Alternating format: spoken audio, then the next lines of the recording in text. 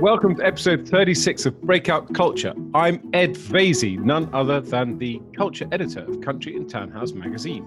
And I'm Charlotte Metcalfe. I'm the associate editor at the magazine. We're going to be talking about Shakespeare's Neighbours, opera in a circus tent, and a fantastic new digital art project today. And if you're not on board with getting phygital, all will become clear later when we talk to you about the VOV. But first, our thanks to all our listeners who wished us a happy birthday and congratulated us on our 35th podcast last week. Actually, it was our 45th podcast because we did 10 earlier podcasts as Lockdown Culture, so we're even older than you think. So we've been celebrating by raising a glass of delicious Martin Miller's gin. The gin we're absolutely loving at the moment is Martin Miller's Summerful. It's the perfect gin for an alfresco dry martini or gin and tonic, and it really is the most delicious and refreshing pick-me-up. Yes, it really is lovely. Now, Summerful has rosemary in it, but its really cunning ingredient is Arctic thyme, which gives it a little floral twist. As I was saying last week, I don't like gins that are too flavoured, but this one isn't. It's simply summery and absolutely gorgeous. It's intensely fresh and good enough to make you feel you're sitting in a field of summer wildflowers. Well, you're making me very thirsty, Charlotte, so let's get on with the podcast. But if you want to find out more about Martin Miller's gin, and I genuinely do love it, I'm very pleased that they're now sponsoring us because it means I get to drink it. And you want to bag your bottle of Summerful, go to martinmillersgin.com. It won't have escaped the attention of Shakespeare fans that April, or in fact St. George's Day, was not just Shakespeare's 457th birthday, but also the month he died. In fact, I think he died on the same day as his birthday. To celebrate him, there's a new book by Jeff Marsh, which came out, you'll be amazed to hear this, on Shakespeare's birthday. Now, this is Jeff's first book because Jeff actually works for the V&A, where he's co-curated some fantastically successful exhibitions, including, of course, the mega David Bowie, the Ballet Russe. That's why I made my verbal slippage there. And You Say You Want a Revolution show. It's quite a feat to have written a 480-page, meticulously researched and beautifully illustrated book in his spare time. And he's here to tell us all about it. Good morning, Jeff. Good morning. Good morning, Jeff, and it's great to have you with us. Now, earlier today, you described your book to me as a polo, because as anyone who loves Shakespeare realises, it's very hard to find any concrete facts about the man himself. But what you've done is given us a hugely detailed portrait of the world around him during the time he was 34 years old and living in the parish of St Helens Bishopsgate, right by what's now the Gherkin. So you've effectively built up an accurate historical account around the mysterious hole in the middle.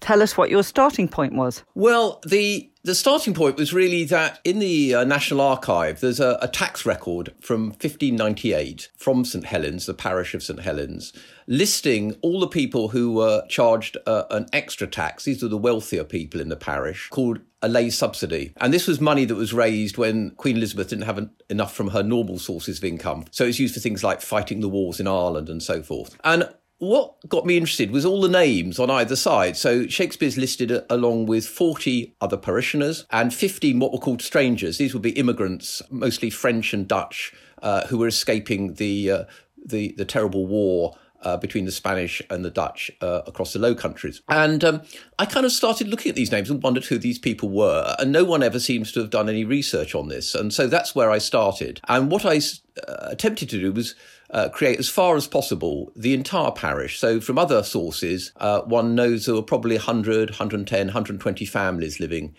in the parish. And Shakespeare was in the top quarter, age 34. So it also shows that he was a young, successful playwright. He was the sort of, Sam Mendes of his day. So he was already doing well even before the tragedies. Well, yeah, it's kind of interesting because, in theory, Shakespeare could have chosen to live anywhere in the city. And so obviously the question is what attracted to him to this particular parish. It's difficult to think of a modern day analogy because obviously very few people live in the city. I think kind of Notting Hill Gate's quite a good analogy in kind of modern London. It was full of that's sort of Charlotte Metcalfe territory. I wish. I can imagine. Exactly. It was full of, obviously there weren't bankers in the sense that we have them today, but there were rich international traders who acted as bankers. But there were also, interesting enough, 5 or 6 musicians living in the parish, including Thomas Morley, the composer, and in fact music publisher. So it was a kind of mixed, quite an interesting mixed world, but definitely wealthy, definitely aspirational. And what's interesting is that St Helens Church, which you can still visit, it's one of the only half dozen medieval churches which has survived in the city from the 100 or so that there were originally. At the Reformation, the nunnery of St Helens was closed down, and the site was sold to the Company of Leather Sellers, which is one of the medieval guilds. And quite extraordinarily, the leather sellers still own exactly the same site, 3 acres of the City of London today. And I ended up going to their archives, and amazingly enough, in St Helens, on the same site as they've been for hundreds of years, they have the records of all their tenants going back to 1552. So for about a third of the parish, you can see all the people who live there, many of whom appear in these tax lists. And interestingly enough, tenants of the leather sellers appear on either side of Shakespeare's name, which is kind of interesting, because there's evidence from other parishes, including the next door parish in the city, that when these tax collectors went round, they literally went door to door. I mean, it makes sense when you think about it. And therefore, it seems highly likely that the same thing happened in St Helens, and therefore what one's looking at is this in these listings is the order in which people, the tax collectors, went around, and therefore Shakespeare was possibly either a lodger in a property owned by the leather sellers or living very close by. And of course, famously, Shakespeare didn't pay his tax. Next to his name, it says affid, which means he didn't pay it, which has often been taken that he was a tax dodger. But in fact, it's much more likely this was the time that he bought his large house in Stratford. And in fact, you could pay your tax wherever you wanted. And a lot of the people, this is one of the other interesting things that's come out of, a lot of the people in St Helens were paying their taxes elsewhere. I love it. So it shows how little difference there is between then and now. Taxing the rich, immigration, country houses, Notting Hill set, the whole work. Well, absolutely, and it's quite interesting because you can look at some of the people, including the clerk of the leather sellers at the time, who was actually getting his tithe, which was the tithe paid to the church, reduced by paying an upfront fee when he took on a new lease. So people were very adept at manipulating their tax returns, not to put too fine a point on it. I think as well what's fascinating about this book is that perhaps we're now able to trace where some of Shakespeare's ideas and influences came from, because, we all wonder how he came to know so much about Italy, for example. And didn't you say he lived next door or nearby to a doctor who trained there? Yeah, I mean, one of the fascinating things about the parish was that there were at least 3, possibly 4 doctors, which I can tell you was a large concentration in Elizabethan London. And 2 of them, Dr. Peter Turner and Dr. Edward Jordan, were what known as Paracelsians. These were the kind of the radical doctors of the time. These were the people who actually believed that by taking what they called chemicals, what we would call drugs nowadays, could get you better.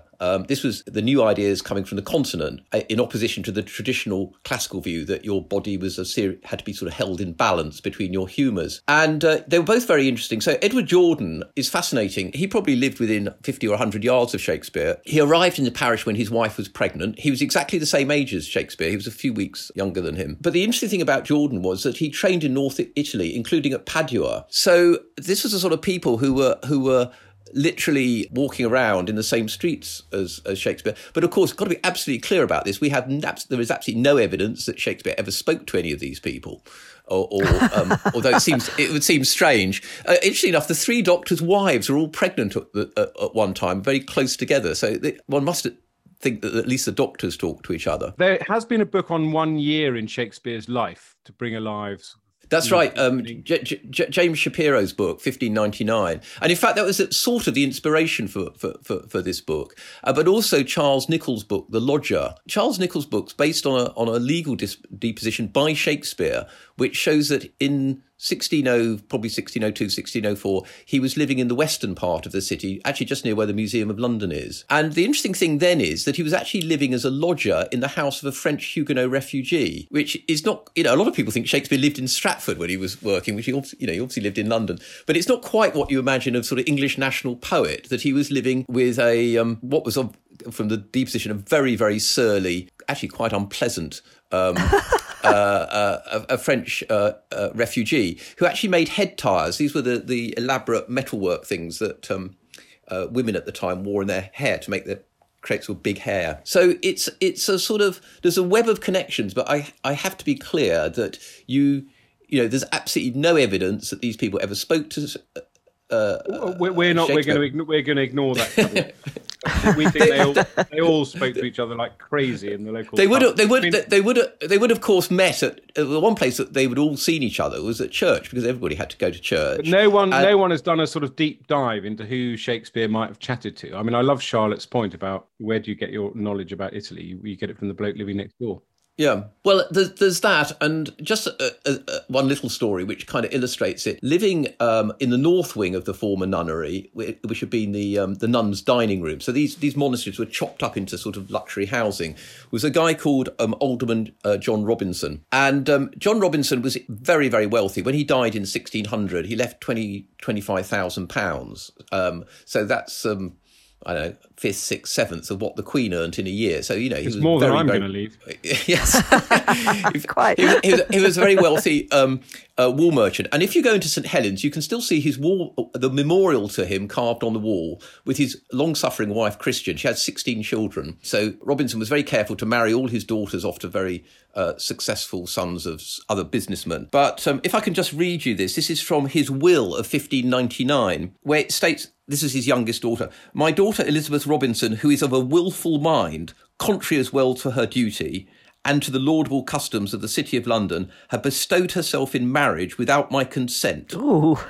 In regard of her disobedience, she shall enjoy neither part nor portion of any part of my goods. Only in remembrance of my love towards her, I give her £10. So this was £10 out of £20,000. So, it's like giving someone a fiver in your will. And the interesting thing was that in 1596, she'd run off and married a guy called Thomas Jeffreys, who came from Ickenham in West London, who was obviously considered very unsuitable. And clearly, Robinson was outraged by this. Now, the interesting thing is, for the listeners who know A Midsummer's Night Dream, it's likely that A Midsummer's Night Dream was written around 1596. And of course, at the start of it, Aegeus comes in and Theseus says to him, you're not very happy. And he says, well, my daughter won't do what I want. She wants to marry someone else. And you just sort of think, is this picking up on this story? I think you've nailed it, Jeff. I think you've nailed it. I think this is breakthrough stuff. Now, I want to ask one final question, because we could talk about this for hours, but I want you to talk me through, given the breadth of your knowledge, the similarities between William Shakespeare and David Bowie. I think there is a similarity in a way, and I think that those of us who have been brought up on Spinal Tap have this image of rock stars lying around swimming pools swinging bottles of champagne. But the critical thing about David was that he was a workaholic. I mean, he just worked and worked and worked. And it's interesting because I think that this was the time when Shakespeare was very highly driven. He was living in a very aspirational area. And this was the period when he was clearly making money. Quite how, we're not quite sure. But he bought this house in Stratford, which cost £60. So, he had to save that money up from somewhere. And probably most importantly, he was trying to get a coat of arms. I mean, this is done through his father, and that would have designated him a gentleman. But I think this was a time when, he was enjoying being a success in London, and the fact that he was living amongst free-thinking professionals, creatives, there were a lot of musicians in the parish, but also these very, very successful business people, must have had some impact. Otherwise, why did he choose to live there when he could have lived anywhere? And but I hope people do give the book a chance. It's called Living with Shakespeare. It's published by Edinburgh University Press. Thank you so much, Jeff. That's absolutely fascinating. Pleasure to talk to you. You might not yet have heard of the VOV, that's V-O-V, but you will soon, as it's a brand new virtual art ecosystem. It's just launched a 10-week program of exhibitions and live events, and it involves 15 of the UK's leading museums. It includes the Hayward Gallery, the Yorkshire Sculpture Park, the Whitworth, Tate, and Turner Contemporary, among others. The VOV is a result of a collaboration between the Outset Contemporary Art Fund and Visualogical. I'm going to leave it to our next guest, Candida Gertler, OBE, to describe Visualogical to you, because Candida is one of the co-directors of Outset, which she established in 2003 as an international independent charity to support innovative art projects that engage the widest possible audiences. Outset has a presence in 9 countries. The charity has raised over £13 million worldwide. Candida is passionately committed to make the fragile art sector stronger and more resilient than ever, and she's here with us today to explain all about the VOV. Good morning, Candida. Good morning, Ed. Candida, good morning. And it's lovely to have you with us to explain all this fabulous innovation to our listeners. Now, what I understand about your collaborator, Visiological, is that it's an art science female-founded collective of practitioners of techno-shamanism, which is a cultural movement aiming to bring human experiences into the often void digital realm and make it all a bit more spiritual. Now, I might not have got that right, but tell us more about your aims and what the VOV is going to do. Good morning, Charlotte. It's wonderful to be here, and I'm delighted to speak about the VOV because I think that's what I've been doing for the last year, day in, day out, with great passion. The VOV is really an absolute moment where we hope that we can transition the art world into the phygital era. The phygital era being the combination between the physical and the digital. For a very long time, the conversation has started about how do we actually harness fantastic content that is coming out of our public institutions and can bring them to a much broader audience, which is always the conversation that is being had. How do we reach wider audiences? How do we actually get something out there that is meaningful to everyone? Art often is still for the others, for those in the know, for those who maybe have been initiated or got a special education. And the other part is that the digital era is allowing for monetization of content. And we have seen this in other sectors, such as the film industry or the music industry, where with small subscriptions and small contributions, you could actually be part of this fantastic film world and see films on demand and explore documentaries, the worlds of. And I think what the VOV is really hoping is to give access and also to those who, let's be honest, how many people can actually come to London, where I'm at the moment? And what we want is to reach the world, because we believe that art, and I know this might sound maybe soundbitey, but I really believe that art is a right and shouldn't be just reserved for the few. So Charlotte and I, we started this podcast, in fact, because obviously during lockdown, people couldn't get to museums or indeed to performances of any kind. And we wanted to highlight what was available online, and some of it ranged from the outstanding to some of it was just routine. So I'm very excited by this. I'm not sure I'll ever get my head around what techno-shamanism is, but if we just concentrate on the more pragmatic aspect, I know that you've launched some incredible presentations. So, for example, I went to see Andreas Gursky's show at the Hayward, and I know that you've done that online, and also Lisa Bryce, the South African painter at Tate, and also Yinka Schonebert, obviously that wonderful artist at Yorkshire Sculpture Park. So what I want to get from you, Candida, is a sort of sense of, you said you spent a year working on this. I mean, dragooning 15, albeit willing, museums to work with you, and then the digital stuff it's not just a case of pointing your video camera at something and putting it online. It's got to be much more sophisticated and engaging than that, as you say. So give us a sense of kind of what people will see online, how you've managed to get everyone together to do this, and so on. So I think you're absolutely right. At the very beginning, when we thought about it, I was living what I call in a kind of science fiction world. I thought you just have to point the camera and, sort of capture it, and some amazing technician will transform this into what we can then hang into a virtual gallery. Because very often you see very flat renditions, and we would never have dared suggest this to these fantastic artists. And so we started the quest of having the conversations parallel with the tech host, with all the institutions. And of course, as you can imagine, and as you know, these exhibitions have various layers. There's the artist, there's the curator, and then there's, of course, the renommee and the reputation of the institution. I mean, what's so exciting about this is that right from the beginning of this podcast, we've been looking at ways art galleries and so on have been presenting their work, and we've been quite disappointed on the whole, because as you say, it does tend to be quite flat. And I was interested in the stuff I was reading about what you do. You do talk about how sort of cold the digital world can be, really without that sort of connection. So we're really keen to know how you've done it to make it different. Yeah, so that brings me actually back to one of your questions, the tech shamanism, that is actually not so difficult to get one's head around. Once you really know what it is, it's really bringing a sense of community and a sense of being together in a space that actually physically you can't really reach together. And the way we have hopefully achieved that is, first of all, I think the kind of design of the VOV, it's inviting, it's positive, it has a really uplifting kind of messaging to it.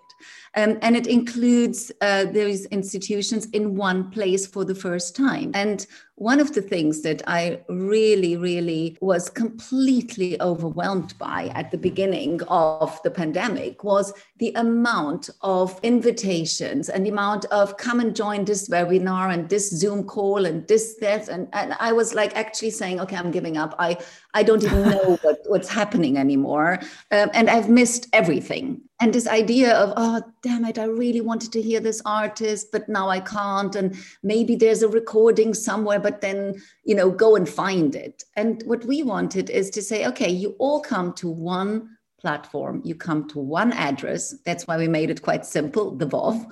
And you just start looking there. And I have to say, the live events, there have been 4 so far that I've all seen, gave me a real sense, oh my God, I'm really there with my friends. Yesterday, for example, John Gerard gave a talk on NFTs. And all of a sudden, he pointed out that Lawrence Leck was asking a question. So he said, oh, Lawrence is asking a question. Can we please give priority to this one? Because I really want to know what he wants to know. So all of a sudden, I was there in front of a screen, of course, separated physically from the others.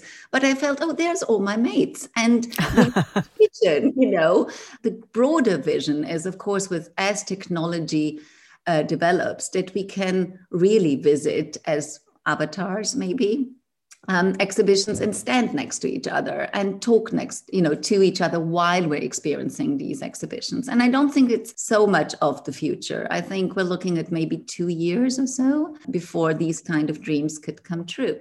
But it's that community feeling that also tech shamanism is aiming at, giving guidance, making you welcome. And we know what it is. The best parties are the ones that are hosted well. Absolutely. Yes, so true. You could have an event where people from all over the world can participate and interact. So it's not just I go online and look at the exhibition online. There's a conversation, there's an interaction. And nobody quite knows yet where this will settle and what the answer is going to be, but people are trying and experimenting, and they're thinking what hasn't been thought before, which is previously it was take the physical and just put it online. Now it's think about what digital gives you that the physical does not, which is very exciting. Totally. And one of the experiences I've made also is when Ralph Rugoff gave the live event on Gursky. I had seen the show at the Hayward. It was fantastic to see it again and to have Ralph talk about it again and learn new things that I hadn't heard before. Well, normally I buy the catalog, or, there's these leaflets that you put at the bottom of your bag and then you find them like 5 months later. It's so true. Well, that's what happens. And, and I'm really interested in the arts, as you know. But I don't really take the time afterwards to sit down and say, okay, now I'm sitting down and reading the essay. And that's what I did for the first time in my life. Immediately after the experience, I browsed the collateral content and found myself spending another half an hour at least learning more about the exhibition, about the artist. And we hope that also the VOV will be a learning resource. One of the questions that was asked to Ralph was, how was it to hang an exhibition in the digital space? And he said, it was fantastic, because normally you have those 150 kilo heavy photographs that 4 technicians have to lift and hang, and then you hang the show, and all of a sudden you realize, no, it doesn't work. So there you go, you unhang it, you have the 4 technicians for another 2 days roaming around the gallery until you're satisfied. He said in the digital, on the Vortex platform, it was so easy to move everything around, to adjust the lighting, to do all sorts of things that in the physical are really challenging, time consuming and expensive. And what we think also is that these virtual galleries in the future can become resources for curators to pre-hang, to see how the exhibition might work in a much more accurate way than to build a little model and cut out, images and then pin them to this model. And also for artists, can you imagine a young artist who doesn't have the resource to rent a gallery? They can hang their work, invite maybe curators to show their work to them and be in conversations about potential exhibitions. I think there's a huge world out there also for the professionals to use the VOV. And before I go, what's really important, what I haven't mentioned yet is, of course, being outset, for us, what's really important is fundraising for institutions. And we all know that through the pandemic, they've all really, really suffered. At the moment, we are based on a donation model, which we hope to transition to a micro subscription model. And really, it would be fantastic if everybody who enjoys what's on the VOV would make a micro donation. Thank you so much. Thank you for the opportunity to speak to you and to whoever's listening. Lovers of opera will be delighted to hear about Loughborough Festival Opera's ingenious wheeze to use a circus tent as its main venue this summer. The festival is based in the North Cotswolds, and the big tent is going to allow for a much larger socially distanced audience than the usual theatre where it's held. It also means doing opera in the round and in a much less formal way without all the usual sets and costumes. Now, this sounds really good fun. So here to tell us all about it is the artistic director, Polly Graham.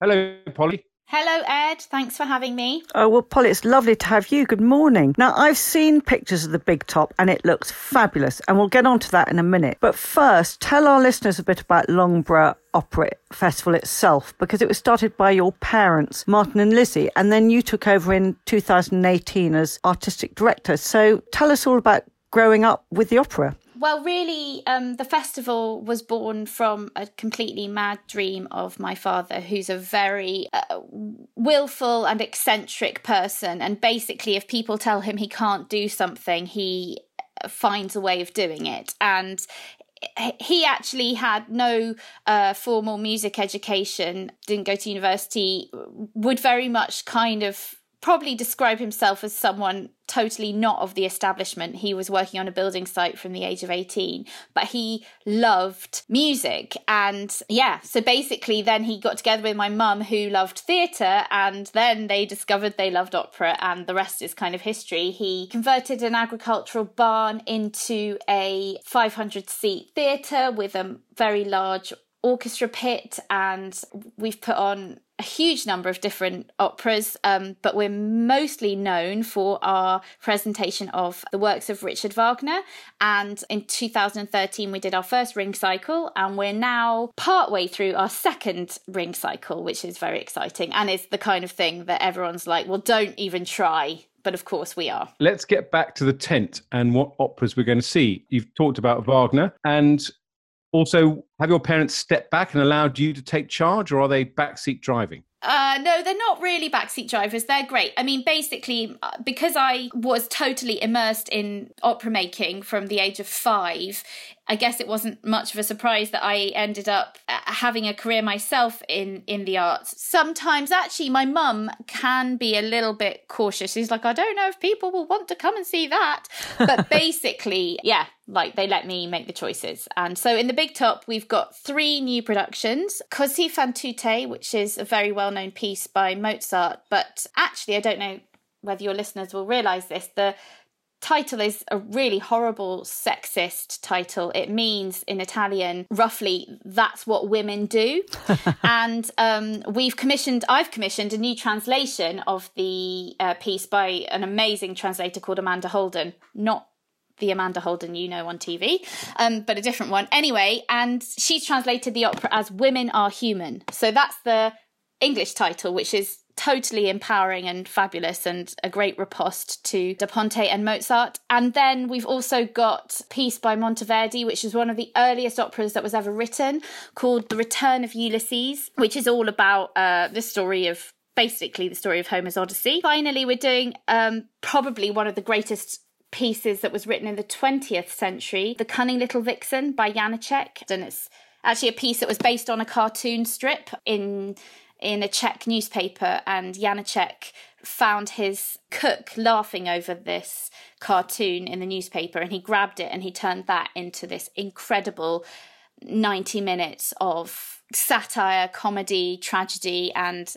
it's a pie end to nature. So it's rather lovely to be doing that in a field in Gloucestershire. What I love about opera is not sitting in the Royal Opera House, but when it's kind of informal and people feel sort of relaxed, which is, it sounds like your opera festival is. We always want to reach new audiences, and we, to anyone who says opera's not for me, I would just say, come and give it a go, because actually the whole point about opera is that it's the summation of every single aspect of human expression. I guess with The Big Top, that was something that appealed to me, is the whole spirit of The Big Top is informal in a way and is theatrical, and I'm very keen to promote those aspects of what we do. Oh, it sounds fantastic. So just for our listeners, tell us when it's all going to kick off. It all kicks off from the 1st of June.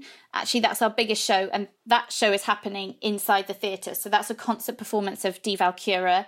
And then The Big Top will open for performances on the 23rd of June. Thank you so much for coming on, Polly. Thank you. My pleasure. Lovely to talk to you both. That's all we've got time for today, but don't forget to check out our weekly Country and Townhouse newsletter. Plus, out today is the new May Great British Brands newsletter. It's got our pick of all the upcoming summer cultural events to book into. So just add /newsletter to the end of our web address, which, as you'll all probably know by now, is countryandtownhouse.co.uk. You'll also find our other podcasts on the website, the Great British Brands podcast, of course, hosted by Michael Heyman of Changemakers, and House Guest, the House Guest podcast about interior design. This week, Carol Annette talks to Benjamin Frovine, the president of Schumacher Fabrics, who foresees a return to the golden age of decoration. Yes, well, I think our Prime Minister is well on his way to that, don't you, Ed?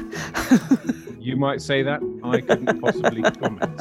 Thanks again to all our listeners, especially those who stuck with us for the last 45 episodes. And thanks to our sponsor, Martin Miller's Gin. Charlotte and I are now off for a summerful tipple.